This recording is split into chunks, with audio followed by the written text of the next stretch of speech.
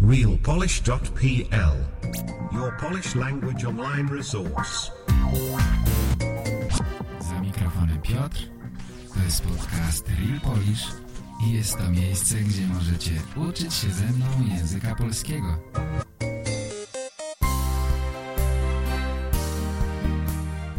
Witam, słuchacie podcastu realpolish.pl. Cześć, witam wszystkich bardzo serdecznie i zapraszam na najnowszy odcinek podcastu ze strony realpolish.pl. Mam na imię Piotr i będę prowadził dla Was to spotkanie. Powiedziałem, jakby ktoś inny mógł też prowadzić ten podcast. Może kiedyś tak się stanie, ale jak na razie to ja jestem prowadzącym i zapraszam Was bardzo serdecznie do słuchania. Ostatnio oglądaliśmy filmiki, ale dziś wracamy już do czystego podcastu. To znaczy tylko do słuchania i czytania. Dzisiejszy odcinek będzie bardzo polityczny, to znaczy będzie opowiadał o wielkiej polityce. Będę mówił o Afganistanie, ale moim celem nie jest przybliżyć Wam politykę. Moim celem jest pomóc Wam w nauce języka polskiego. Myślę, że przez czytanie i słuchanie można w bardzo przyjemny sposób nauczyć się języka obcego. Ten sposób bardzo lubię, bo można powiedzieć, że jest to sposób dla leniwych. Nie trzeba uczyć się niczego na pamięć. Wiecie co, kiedy chodziłem do szkoły, to bardzo nie lubiłem uczyć się rzeczy na pamięć. Zawsze miałem z tym problemy, bo nie chciało mi się tego robić. Wydawało mi się to bardzo nudne. No i potem miałem kłopoty. To mi zostało do dziś. To znaczy nie kłopoty, to, że nie lubię uczyć się na pamięć. Na szczęście teraz, jeśli mam coś zapamiętać, to mogę to po prostu zapisać. Albo w telefonie, albo po prostu na kartce papieru. Nie ma problemu. Zatem moja rada. Nie starajcie się nic zapamiętywać. Mózg jest tak sprytny, że zrobi to dla Was automatycznie. Przynajmniej jeśli chodzi o naukę języka. Dużo słuchajcie, starajcie się zrozumieć i nie martwcie się o resztę. Mózg zajmie się resztą. Obiecuję Wam. Powoli będziecie rozumieć więcej i więcej. Tak to właśnie działa. Oczywiście zaczynamy od rzeczy prostych i powoli przechodzimy do trudniejszych. Gdy zaczynacie się uczyć gry na fortepianie, to nie zaczynacie od etiudy rewolucyjnej Chopina, prawda? Tylko od jakiejś prostej melodii, na przykład wlazł kotek na płotek i mruga. Ładna to piosenka niedługa. Tak samo jest z językiem. Najpierw rzeczy łatwe. Łatwe to znaczy takie, które rozumiesz, przynajmniej w 80%. Na początku nie rozumiesz nic. To jest oczywiste. Dlatego czasami potrzebne jest tłumaczenie. Najpierw potrzebujesz tłumaczenie, a gdy już wiesz, o czym jest tekst, słuchasz po prostu wersji polskiej. Ale myślę, że skoro słuchacie tego podcastu, to jesteście już na naprawdę wysokim poziomie i tłumaczenie nie jest potrzebne. Wystarczy transkrypcja po polsku. Dlatego przypominam Wam, że jeśli kupicie jeden z moich kursów, nieważne, czy to będzie 100 Daily Polish Stories, czy 365 Daily Polish Listening, czy to wreszcie będzie klub VIP, to po zalogowaniu macie dostęp do transkrypcji wszystkich podcastów. Czasami pytacie mnie, czy warto uczyć się gramatyki? Moim zdaniem nie warto. To jest najkrótsza odpowiedź. Jeśli chcecie dłuższej odpowiedzi, to powiem tak. Na pewno nie warto zajmować się gramatyką od samego początku. Później, jeśli coś Was naprawdę interesuje, to oczywiście sprawdźcie to, zobaczcie, jakie są reguły gramatyczne. Ale myślę, że gramatyka powinna być rzeczą, której poświęcacie najmniej czasu. Z całego czasu, który poświęcacie na język polski, najwięcej powinno zabierać słuchanie, czytanie, mówienie, a gramatyka najmniej. Nikita z Białorusi przysłał do mnie nagranie, w którym mówi o swoim doświadczeniu, o tym, jak on uczył się języka polskiego. Myślę, że to bardzo cenne doświadczenie, cenne dla nas. Posłuchajmy razem tego nagrania. Cześć Piotr, witam też wszystkich słuchaczy Twojego podcastu. Mam na imię Nikita, mieszkam w Białorusi i uczę się polskiego prawie 6 miesięcy. Na początku miał bardzo typową motywację do nauki tego języka. Mam polskie korzenie, chcę otrzymać kartę Polaka, język potrzebny, żeby rozmawiać z konsulem. Ale niestety teraz w Białorusi nie jest możliwe otrzymać kartę Polaka. Od marca 2020 roku i do dziś konsulaty polskie w Białorusi zaczęte. Na początku powodem dla tego była pandemia. Oficjalnie tak jest i teraz, ale myślę, że to związane z polityką na dziś. Ale nie o tym chcę mówić. To jest bardzo przykro, ale nie przeszkadza mojej przygodzie z nauką języka polskiego. Dlaczego? Teraz opowiem. Kiedy postanowiłem nauczyć się polskiego, myślałem, że to nie jest możliwe bez gramatyki. Dlatego wybrałem książkę z regułami, z zasadami, ale jest po prostu leniwy, żeby czytać taką nudną książkę. Dlatego zdecydowałem, że potrzebny inny sposób. Tak znalazłem Twoją stronę, Piotr, Twoje podcasty i prawie od pierwszego odcinka, który usłyszałem, został wielkim fanem Twojej pracy. Bardzo spodobało mi się, że mówisz bardzo wyraźnie, że zawsze wybierasz ciekawe tematy dla podcastów. No i Twój sposób myślenia też bardzo mi podoba. Zacząłem słuchać Twoje audycje regularnie, minimum to pół godziny codziennie. Od razu rozumiałem sporo. No to dlatego, że język polski bardzo podobny do języka białoruskiego. No a teraz rozumiem wszystko, co mówisz i już słucham to, co zrobione dla Polaków. Słucham polskie radio TOK FM. Jestem miłośnikiem piłki nożnej, dlatego oglądam filmiki na YouTube na ten temat. No to bardzo przyjemnie dla mnie. Myślę, że teraz muszę zrobić następny krok w nauce języka polskiego i zacząć więcej mówić, a nie tylko słuchać coś po polsku. Dlatego zdecydowałem zrobić to nagranie. Wiem, że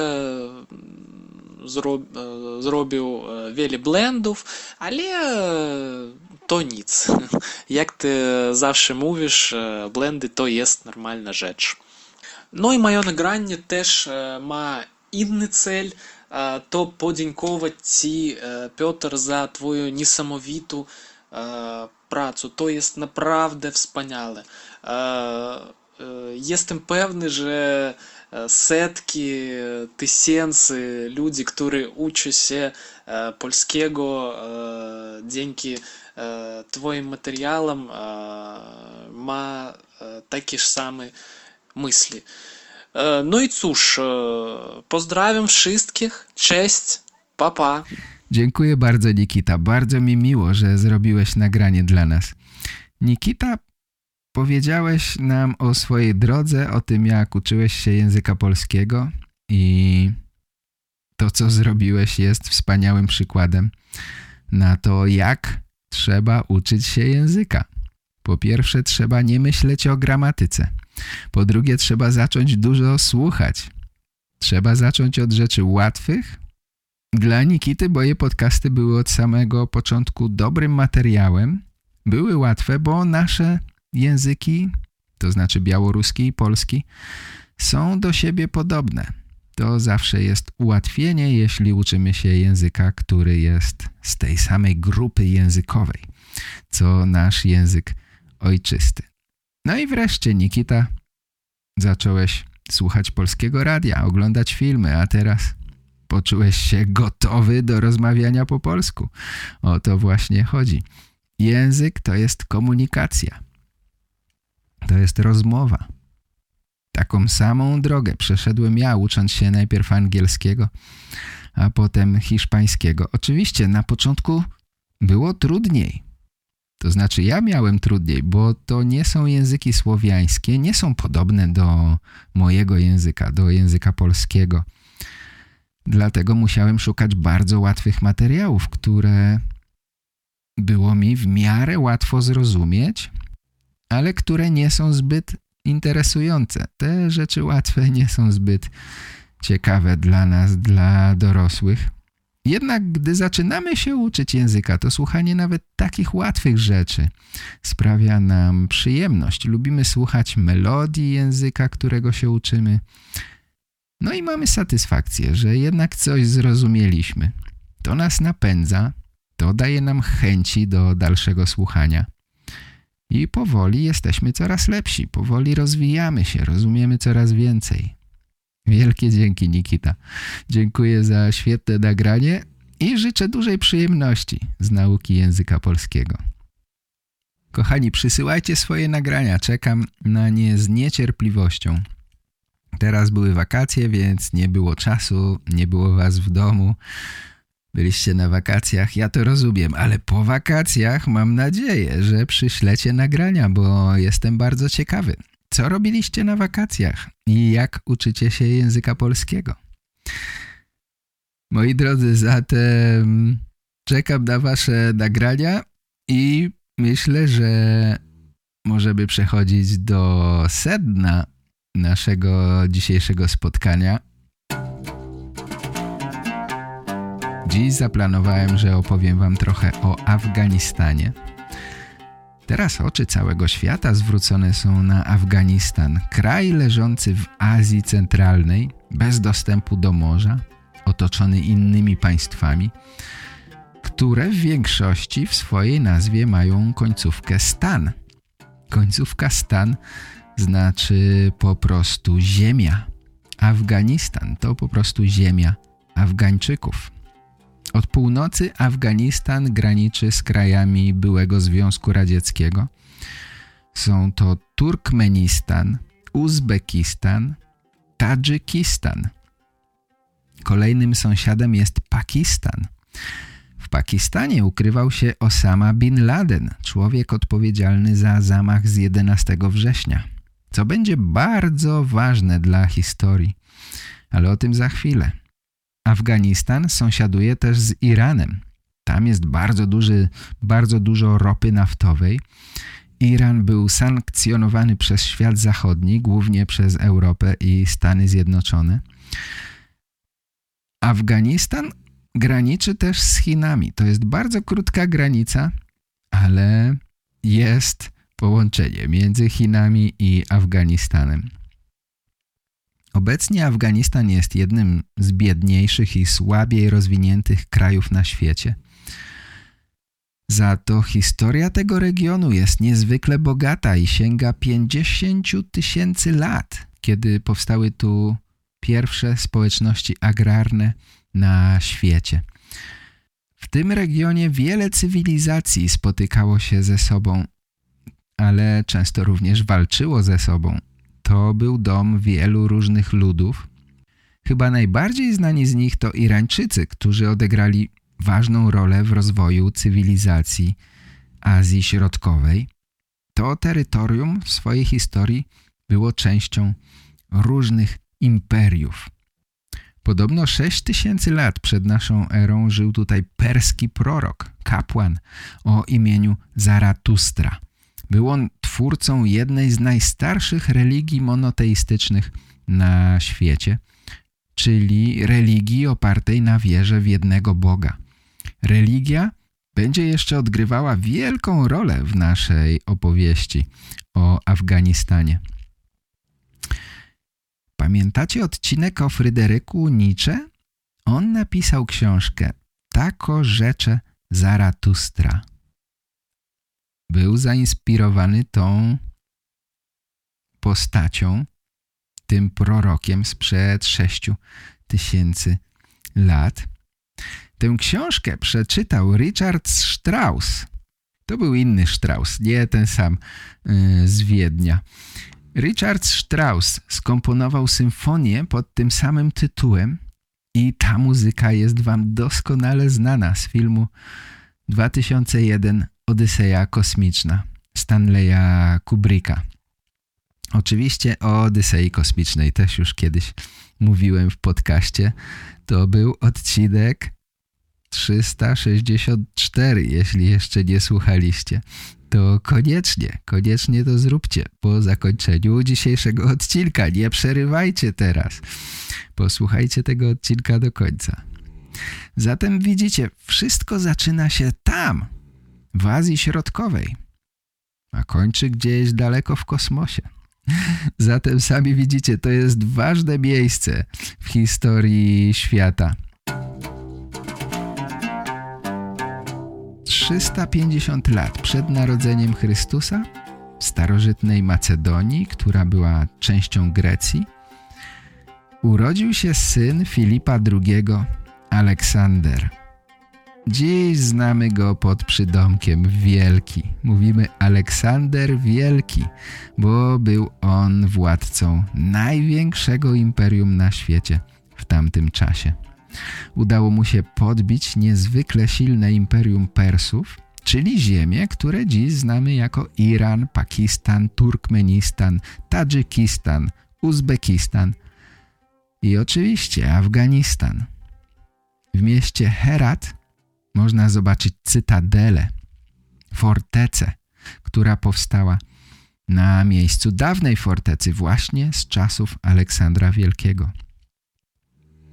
Ta forteca jest niezwykle stara i była wielokrotnie niszczona i znowu odbudowywana. Służyła różnym władcom jako ich dom, a czasami było tu więzienie. W 2004 roku ten zabytek został użyty przez talibów jako ich baza militarna. A w 2005 roku Amerykanie zdobyli tę fortecę, przy okazji bardzo ją niszcząc. Później Amerykanie finansowali odbudowę tego obiektu, ale do Amerykanów i do talibów jeszcze wrócimy. Na razie chciałbym, żebyśmy wrócili trochę bardziej do przeszłości. Po śmierci Aleksandra Wielkiego na terenie Afganistanu istniały różne państwa. Rządzili tu Persowie, którzy byli podbici przez Arabów. Wtedy te tereny zostały zislamizowane. Przyszedł tu islam, później był najazd Mongołów. Ciągle różne siły walczyły tu ze sobą. Państwo afgańskie powstało w XVIII wieku i O wpływy w tym nowym państwie walczyły wtedy Rosja i Wielka Brytania. Władcy Afganistanu najpierw zgodzili się na wpływy brytyjskie, później jednak doszło do wojny brytyjsko-afgańskiej, którą Afgańczycy wygrali i w 1921 roku podpisali układ z Wielką Brytanią i Związkiem Radzieckim. I to był właśnie początek niepodległości współczesnego Afganistanu. Współczesny władca, król Afganistanu, wprowadził reformy. To były reformy społeczne na wzór europejski. Na pewno pamiętacie, że w tamtym czasie również Polska odzyskała niepodległość. Ale pewnie nie wiecie, że król Afganistanu wraz ze swoją żoną był w tym czasie gościem. Był gościem polskiego rządu. Przyjechał tutaj do Polski razem z żoną. Podpisaliśmy wtedy traktat o przyjaźni. Traktat o przyjaźni polsko-afgańskiej. Pierwszy artykuł tego traktatu był taki: niezmącony pokój i wieczysta przyjaźń trwać będą między Najjaśniejszą Rzeczpospolitą Polską a Królestwem Afgańskim oraz pomiędzy obywatelami obydwu państw. Rząd polski był w tamtym czasie wielkim sojusznikiem muzułmanów. Prawie 100 lat temu Polacy nie bali się islamu, a nawet można powiedzieć, że bardzo interesowali się wszystkim, co jest związane z tą religią. Myślę, że trochę inaczej niż to jest teraz. Tak jak mówiłem, król Afganistanu wprowadzał reformy społeczne na wzór europejski, ale to nie wszystkim podobało się w Afganistanie. Szczególnie nie podobało się to ekstremalnym muzułmanom. W końcu doszło do powstania antyrządowego. Król uciekł do Włoch, a krajem zaczęli rządzić władcy, którzy zaczęli izolować Afganistan od reszty świata.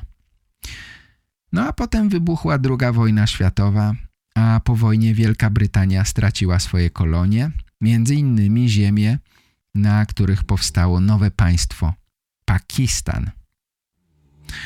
Pakistan był sąsiadem Afganistanu i Afganistan nigdy nie uznał tego nowego państwa. Władcy Afganistanu uważali, że te ziemie należą się właśnie im, że powinny należeć do Afganistanu. I Afganistan nigdy nie uznał granicy z Pakistanem. Te granice wyznaczyli Brytyjczycy. Afgańczycy się na to nie zgadzali i to doprowadziło oczywiście do wojny. Jakże mogło być inaczej? Pakistan był wspierany przez Brytyjczyków, a Afganistan przez Związek Socjalistycznych Republik Radzieckich. To były lata 50. XX wieku. Wsparcie radzieckie powoli dawało coraz większe wpływy komunistów na rządy w Afganistanie. I w latach 60. przeprowadzono reformy liberalne. Między innymi zabroniono kupowania żon. Komuniści oczywiście chcieli osłabić wpływy religii, wpływy islamu na politykę w Afganistanie. No i znowu pojawili się ludzie, którzy chcieli bronić swoich fundamentów religijnych. Radykalni islamiści nie chcieli tego typu liberalnych reform i walczyli z tym. W latach 70. ciągle dochodziło do wewnętrznych napięć między frakcją lewicową a fundamentalistami i antykomunistami. Na obszarach wiejskich Afganistanu oczywiście tradycyjne wartości islamskie były bardzo silne. Naród afgański był głęboko islamski. Siła oporu względem reform była tak wielka, że w końcu doszło znowu do wojny domowej. Przedstawicielami grup islamskich byli mudżahedini, którzy walczyli z siłami rządowymi. W końcu doszło do wygranej i przejęcia władzy przez siły antykomunistyczne. Mudżahedini wygrali tę wojnę. W tym momencie Moskwa nie pozostała obojętna i w 1979 roku Leonid Breżniew rozpoczął inwazję radziecką na Afganistan. Obrońcami wiary i państwa islamskiego byli oczywiście mudżahedini, czyli bojownicy islamscy, którzy otrzymali wsparcie od Stanów Zjednoczonych i Pakistanu. Pamiętajcie, to były czasy zimnej wojny, więc konflikt między kapitalizmem i komunizmem był bardzo silny. W tym czasie prezydentem Stanów Zjednoczonych był Ronald Reagan, prezydent bardzo interesujący i kontrowersyjny jednocześnie. Ronald Reagan był tym człowiekiem, na którego polecenie zorganizowano przemyt narkotyków z Ameryki Łacińskiej do Stanów Zjednoczonych. Rząd amerykański i CIA zorganizowały drogi przemytu narkotyków po to, żeby finansować tajną sprzedaż broni Iranowi i jednocześnie doprowadzić do upadku rządu w Nikaragui. To był skandal polityczny Iran-Contras. W ten sposób pod wpływem Reagana powstały drogi przemytu narkotyków z Ameryki Południowej do Stanów Zjednoczonych. Za kilka lat ten sam Ronald Reagan rozpoczął wojnę z kartelami narkotykowymi. Co za ironia losu, ale taka jest polityka. Najpierw kogoś wspierasz, a potem z nim walczysz. To się jeszcze w historii powtórzy nieraz. Zatem w tym czasie, w latach 80. XX wieku, Amerykanie wspierali ekstremalnych islamistów po to, żeby mogli przeciwstawić się komunistom ze Związku Radzieckiego. Ci żołnierze islamscy to nie byli oczywiście wyszkoleni ludzie, to byli ludzie w sandałach na nogach, którzy dostali wsparcie od Stanów Zjednoczonych. Byli szkoleni i uzbrajani przez Amerykanów do tego stopnia, że Związek Radziecki przez 20 lat nie mógł ich pokonać, nie był w stanie ich pokonać. Mudżahedini, ludzie w sandałach, uzbrojeni w wyrzutnie rakiet Stinger, którymi niszczyli radzieckie helikoptery. Gdyby nie wsparcie amerykańskie, prawdopodobnie ta wojna zakończyłaby się inaczej. W rezultacie Wielki Związek Radziecki przegrał wojnę z mudżahedinami. Wielka potęga militarna przegrała z jednym z najbiedniejszych państw na świecie. Oczywiście tylko dzięki wsparciu Stanów Zjednoczonych.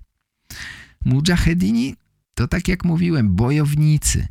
Ludzie wywodzący się z różnych plemion w Afganistanie. Afganistan to jest mieszanka różnych plemion, z których największe to Pasztuni.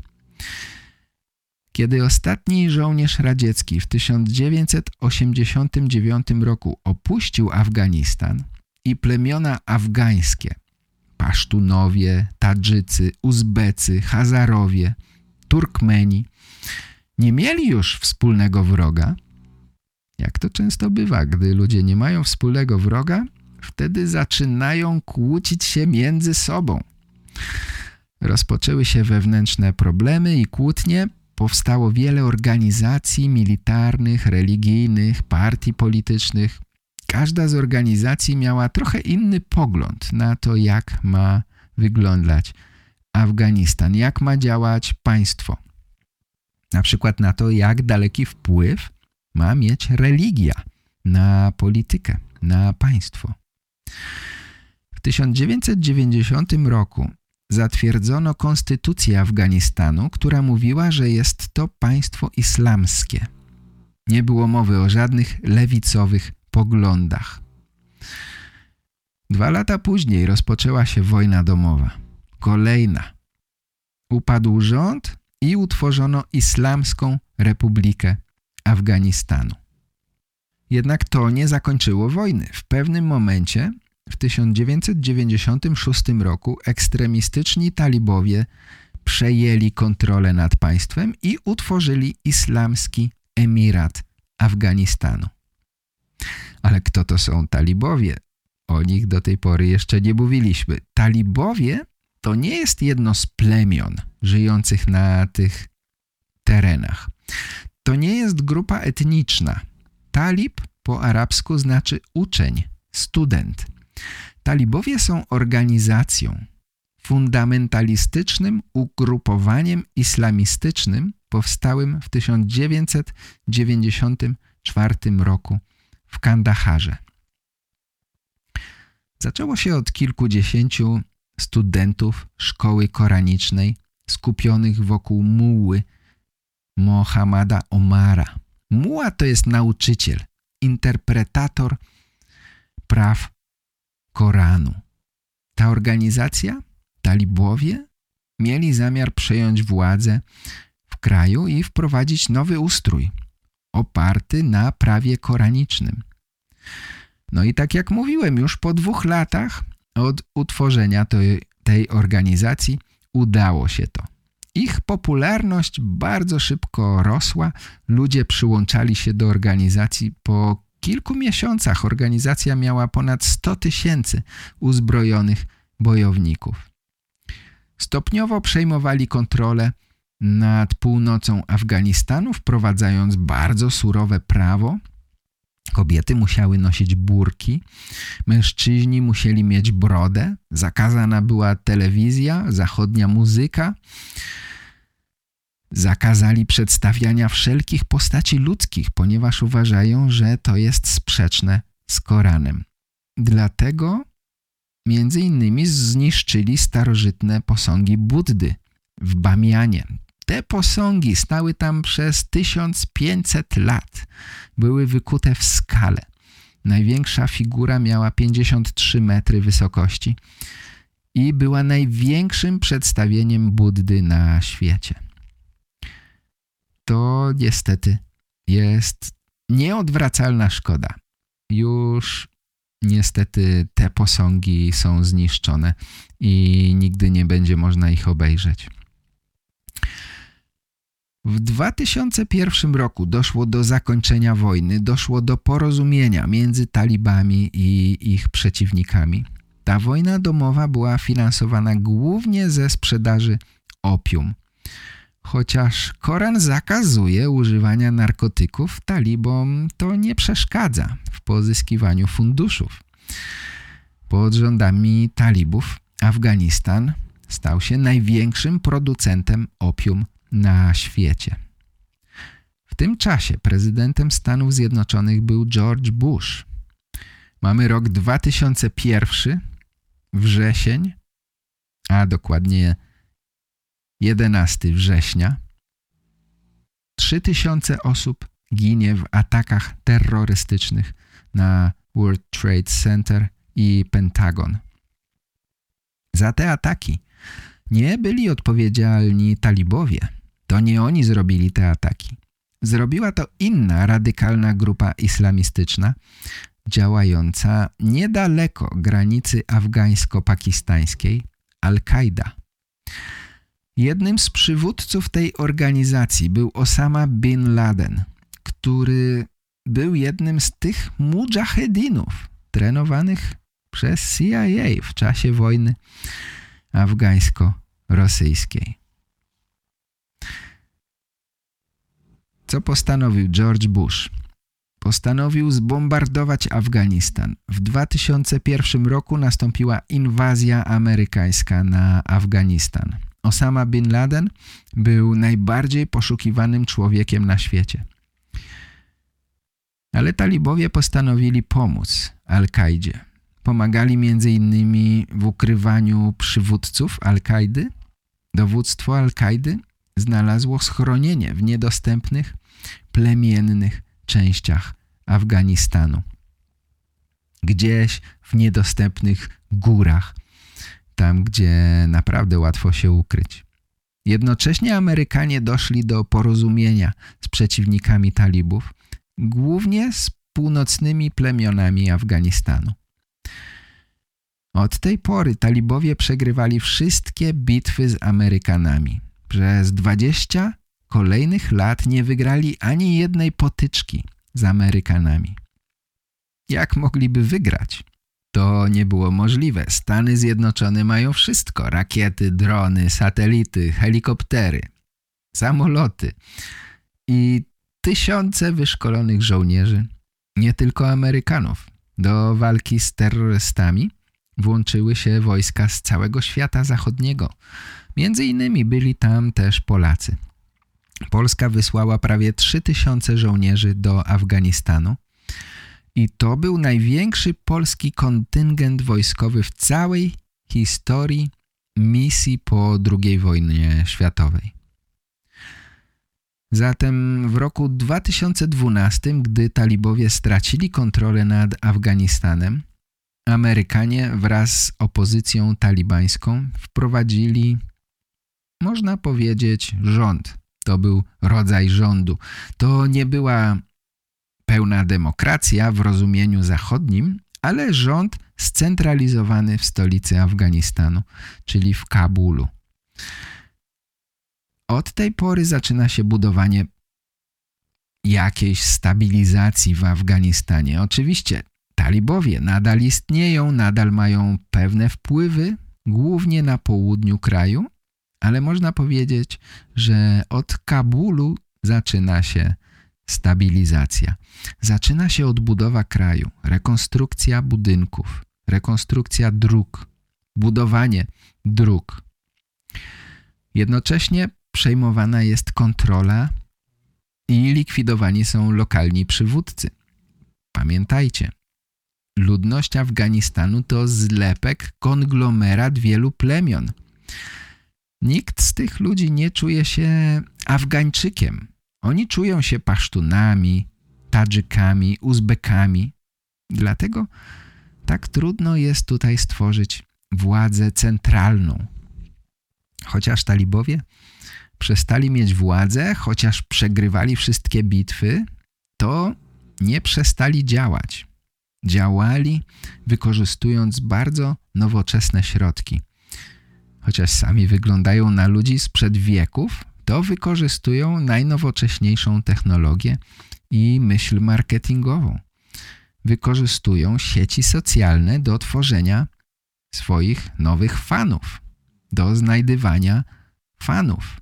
Ludzie, którzy wyglądają jakby byli przeniesieni do naszych czasów ze średniowiecza, rozpoczynają wojnę w cyberprzestrzeni. Tworzą grupy komunikacji na Twitterze i Facebooku, wykorzystują różnice etniczne między muzułmanami, podsycają nienawiść po to, żeby zdestabilizować rząd stworzony przez Amerykanów. A jakie plany mieli Amerykanie? Czy Amerykanie mieli zamiar stworzyć nowy, demokratyczny Afganistan? Wątpię. Myślę, że planem było zniszczenie Al-Kaidy. A co dalej? Dalej chyba nie było planu. Takie mam wrażenie. Amerykanie mieli trudne zadanie, bo zawierali porozumienia z różnymi organizacjami politycznymi, z różnymi grupami etnicznymi, z różnymi organizacjami militarnymi. Jednak te organizacje, ci ludzie, to byli bardzo często po prostu przestępcy. To byli przeciwnicy talibów, ale to byli często na przykład producenci opium. Zatem w rzeczywistości nigdy to nie byli ludzie pomocni w organizowaniu demokracji. W ostatnich latach prezydent Donald Trump coraz częściej zaczynał mówić bardzo dobrze o talibach. Mówił, że to są świetni bojownicy, doskonali negocjatorzy i rozpoczął rozmowy z talibami, których celem było zawarcie pokoju. Myślę, że Trump powoli zaczął przygotowywać grunt, sytuację polityczną po to, żeby zacząć wycofywać wojsko z Afganistanu. Amerykanie nie mogą być wiecznie w Afganistanie. To trwało już prawie 20 lat. Podatnik amerykański nie chce płacić już więcej pieniędzy na jakąś wojnę na końcu świata. Trump przegrał w końcu wybory, ale następny prezydent Joe Biden wycofał wojska amerykańskie z Afganistanu. Syn Joe Bidena był jednym z żołnierzy walczących w Afganistanie. W końcu nadszedł moment, że talibowie w bardzo szybkim tempie przejęli kontrolę nad całym krajem. Wysyłali swoje małe jednostki do misji dyplomatycznych, do punktów kontroli, do lokalnych punktów zarządzania i oferowali w cudzysłowiu ochronę. W ten sposób przejęli kontrolę nad państwem.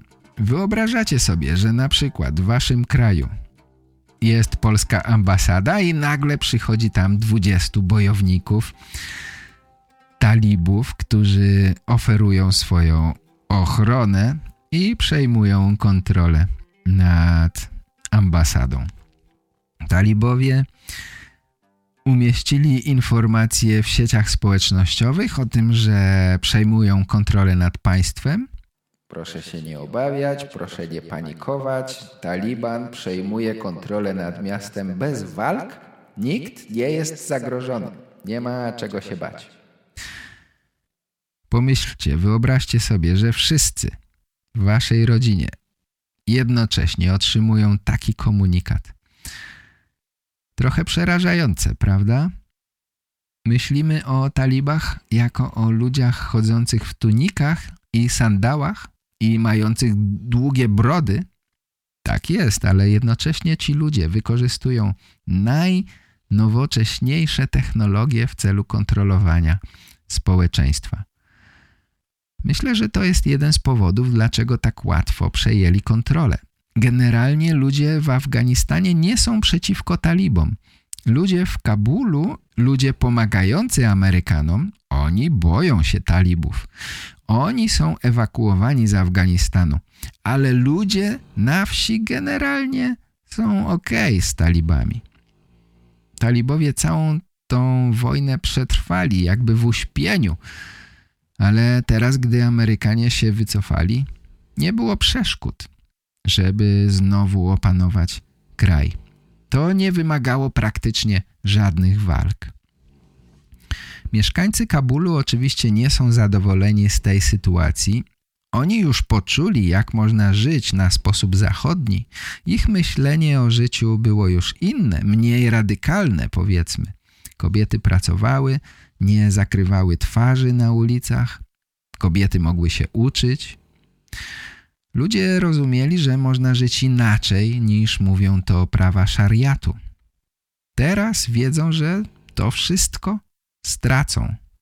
W zasadzie już stracili.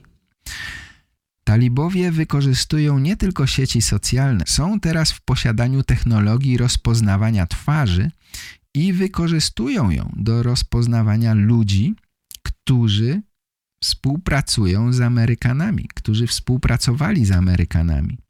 Mają dostęp do serwerów, do danych pozwalających na ustalenie, kto współpracował z Amerykanami. Jak teraz usunąć dane z internetu na temat tych ludzi? To jest problem. Talibowie na pewno będą szukali wszelkich śladów w internecie. Oczywiście talibowie nie mają problemu z tym, żeby zabić wszystkich współpracowników amerykańskich. A w czasie tej wojny przez ponad 20 lat były setki tysięcy ludzi współpracujących z Amerykanami. To są właśnie ci, którzy za wszelką cenę starali się opuścić Afganistan. Widzieliście te zdjęcia, ten film z lotniska, gdzie ludzie czepiali się rękami samolotu. Amerykanom po raz kolejny nie udało się stworzyć demokracji w kraju, w którym prowadzili wojnę. Amerykanie nie wspierali gospodarki afgańskiej, jedyne na co wydawali pieniądze to uzbrojenie. Jeśli ludzie nie mają stałej pracy, poczucia stabilizacji, nie myślą o przyszłości, to państwo nie może normalnie działać. Wszystko jest wtedy tymczasowe. Takie państwo nie ma przyszłości. I tak było teraz. Identyczna sytuacja była w Wietnamie. Kiedyś prezydent Waszyngton powiedział: zwyciężyć jest łatwo, rządzić jest trudniej. I co teraz? Co teraz będzie? Teraz będą rządzić talibowie. To będą radykalne rządy islamskie. Radykalny islam nie jest większością. Nie jest większością w tej religii. Istnieje wersja islamu, w której kobiety mają swoje prawa. Są kobiety islamskie, które są politykami. Na przykład w Indonezji, gdzie mieszka 250 milionów wyznawców islamu.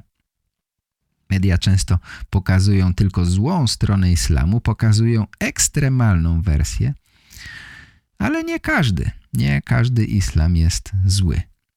Teraz można zobaczyć w internecie również zdjęcie talibów bawiących się, skaczących na trampolinach, ćwiczących na siłowni. Wszystko po to, żebyśmy myśleli, że oni są tacy sami jak my. Tak nie jest. Talibowie starają się ocieplić swój wizerunek, chcą, żebyśmy zapomnieli, jacy są naprawdę. Mamy zapomnieć, że obcinają głowy ludziom, że kobiety są dla nich niewolnikami. To jest propaganda, to jest strategia talibów. Chcą ocieplić swój wizerunek. Zatem wydaje się, że Amerykanie nie chcą być już policją na świecie. Takie mam wrażenie. Nie chcą wydawać więcej pieniędzy w ten sposób. Chcą się chyba skoncentrować na sobie i użyć tych pieniędzy dla własnego rozwoju. Miliardy dolarów, które stracili w tej wojnie, mogli przecież przeznaczyć na zdrowie swoich obywateli. A co my możemy zrobić? Co musimy zrobić? Musimy bronić naszych demokracji. Jeśli mieszkacie w demokratycznym kraju, to cieszcie się z tego, bo demokracja nie jest dana raz na zawsze. Dziś mój rząd próbuje wprowadzić prawo ograniczające wolność mediów. Manipulacja, propaganda, populizm stał się metodą wprowadzania autokratycznych rządów. Polska bardzo szybko upodabnia się do Węgier pod rządami Orbana. Spada niezależność sądów, mediów. Mamy skrajną polaryzację społeczno-polityczną. Rządzący celowo starają się wciągnąć społeczeństwo w tę walkę polityczną. Dlatego wciąż powstają nowe grupy wrogów, z którymi walczy rząd. Rząd walczy z Unią Europejską o budżet, walczy o praworządność, walczy o szczepionki. To wszystko jest walka. Rząd walczy z kobietami. Według rządzących kobiety chcą mordować nienarodzone dzieci. Rząd walczy z osobami LGBT, bo te osoby chcą rzekomo zniszczyć polską tradycyjną rodzinę. Rząd walczy z Niemcami. Rząd walczy z Niemcami o reparacje wojenne i z Żydami, którzy oczekują reparacji od Polski. Rząd wreszcie broni Polski przed imigrantami. Ostatnio nasz premier powiedział: chrońmy świętego polskiego terytorium. W tym celu rozpoczyna się budowa muru, a w zasadzie płotu między Polską i Białorusią. Od sierpnia w pobliżu wsi Usnaż na terytorium Białorusi przebywa grupa osób pochodzących z Afganistanu. Ci ludzie nie są wpuszczani na terytorium Polski. Chodzi tu o około 30 osób.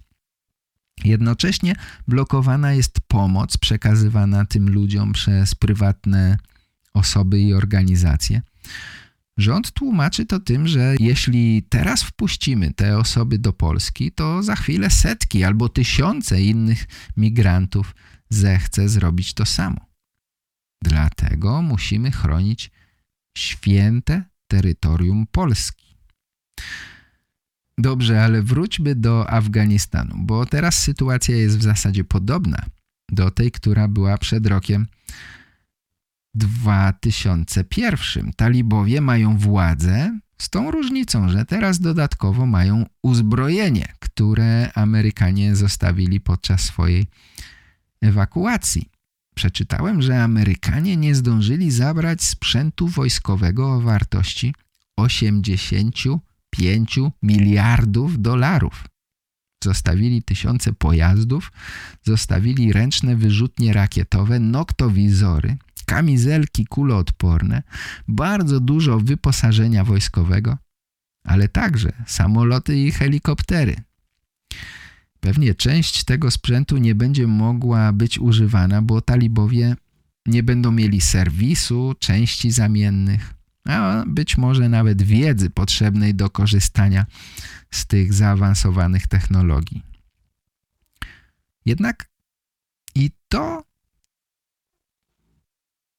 Jednak myślę, że to jest wielkie wzmocnienie militarne dla talibów. Talibowie będą teraz powoływać swoich ministrów, urzędników, będą próbować rządzić krajem, ale czy uda im się stworzyć funkcjonujące państwo?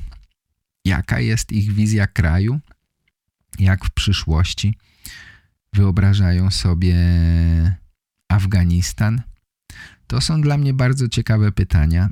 Jakie sojusze będą chcieli zawrzeć? Kto będzie chciał z nimi współpracować? Może Chińczycy, może Rosjanie? W tej chwili wszyscy czekają na ruchy, które będzie wykonywał rząd talibów. I sytuacja jest bardzo ciekawa. I ta sytuacja będzie miała wpływ nie tylko na Afganistan, ale na cały świat. Tak jak mówiłem, na granicy polsko-białoruskiej przebywają uchodźcy, którzy nie są wpuszczani do Polski, a nasz rząd właśnie wprowadził stan wyjątkowy na obszarze przygranicznym. Myślę, że ta sytuacja z uchodźcami jest wykorzystywana do wewnętrznej walki o wyborców, do walki o wyborców tutaj w Polsce. Oczywiście mamy silną polaryzację, ludzie są bardzo zdecydowani w swoich opiniach, jeśli chodzi o sprawę imigrantów. Jedni są za tym, aby udzielić im azylu tutaj w Polsce, żeby przyjmować imigrantów, a inni są zdecydowanie przeciwni. To bardzo łatwo wykorzystać politycznie, żeby przyciągnąć do siebie wyborców. Okej, kochani, dosyć już polityki na dziś. Wystarczy. A jeśli tak, to wygląda na to, że już prawie koniec naszego dzisiejszego spotkania. Powoli będziemy się żegnać. Chcę Was zachęcić jeszcze raz do przysyłania nagrań. Nagrywajcie się, wystarczy telefon, wystarczy powiedzieć trochę o sobie i wysłać do mnie nagranie. Szczególnie zachęcam tych, którzy rozumieją już dużo, ale jeszcze trochę obawiają się rozmawiać z ludźmi po polsku. Jeśli zrobicie nagranie, to trochę pokonacie swój strach, zrobicie mały krok do przodu. Trzeba pokonywać strach, żeby się rozwijać. Większość ludzi na początku boi się, że będą oceniani, że zrobią błędy i ludzie będą się z tego śmiać, że będą niezrozumiani. Boimy się, że zabraknie nam słów, że nie mamy dobrego akcentu. Nie chcemy się ośmieszyć. To jest normalne, to jest zrozumiałe. Jednak jeśli będziecie tkwić w jednym miejscu, to nie będziecie się dalej rozwijać. Uczymy się języka po to, żeby komunikować się, prawda? Język służy do porozumiewania się z innymi ludźmi. Dlatego polecam Wam zrobić nagranie i posłuchać siebie. Najpierw to będzie dziwne, Wasz głos wyda się bardzo dziwny, ale to jest dobre ćwiczenie. Łatwiej jest mówić do mikrofonu niż do kogoś. Jeśli zrobicie tak kilka razy, to myślę, że będziecie gotowi do rozmowy po polsku z żywym człowiekiem, nie tylko z telefonem. I zapewniam Was, że to będzie niezapomniana chwila. Naprawdę. To tyle na dziś, kochani. Dziękuję Wam bardzo serdecznie za Wasze wsparcie, za komentarze, za wszystkie miłe słowa, które do mnie przysyłacie. Jesteście wspaniali. Bardzo się cieszę, że mamy ze sobą kontakt. To dla mnie bardzo ważne. To daje mi siłę, energię do dalszej pracy. Wielkie dzięki. Trzymajcie się zdrowo. Dziękuję za dziś i zapraszam następnym razem. Do usłyszenia. Cześć. Pa, pa. To był podcast Real Polish. Po więcej informacji zapraszam na realpolish.pl.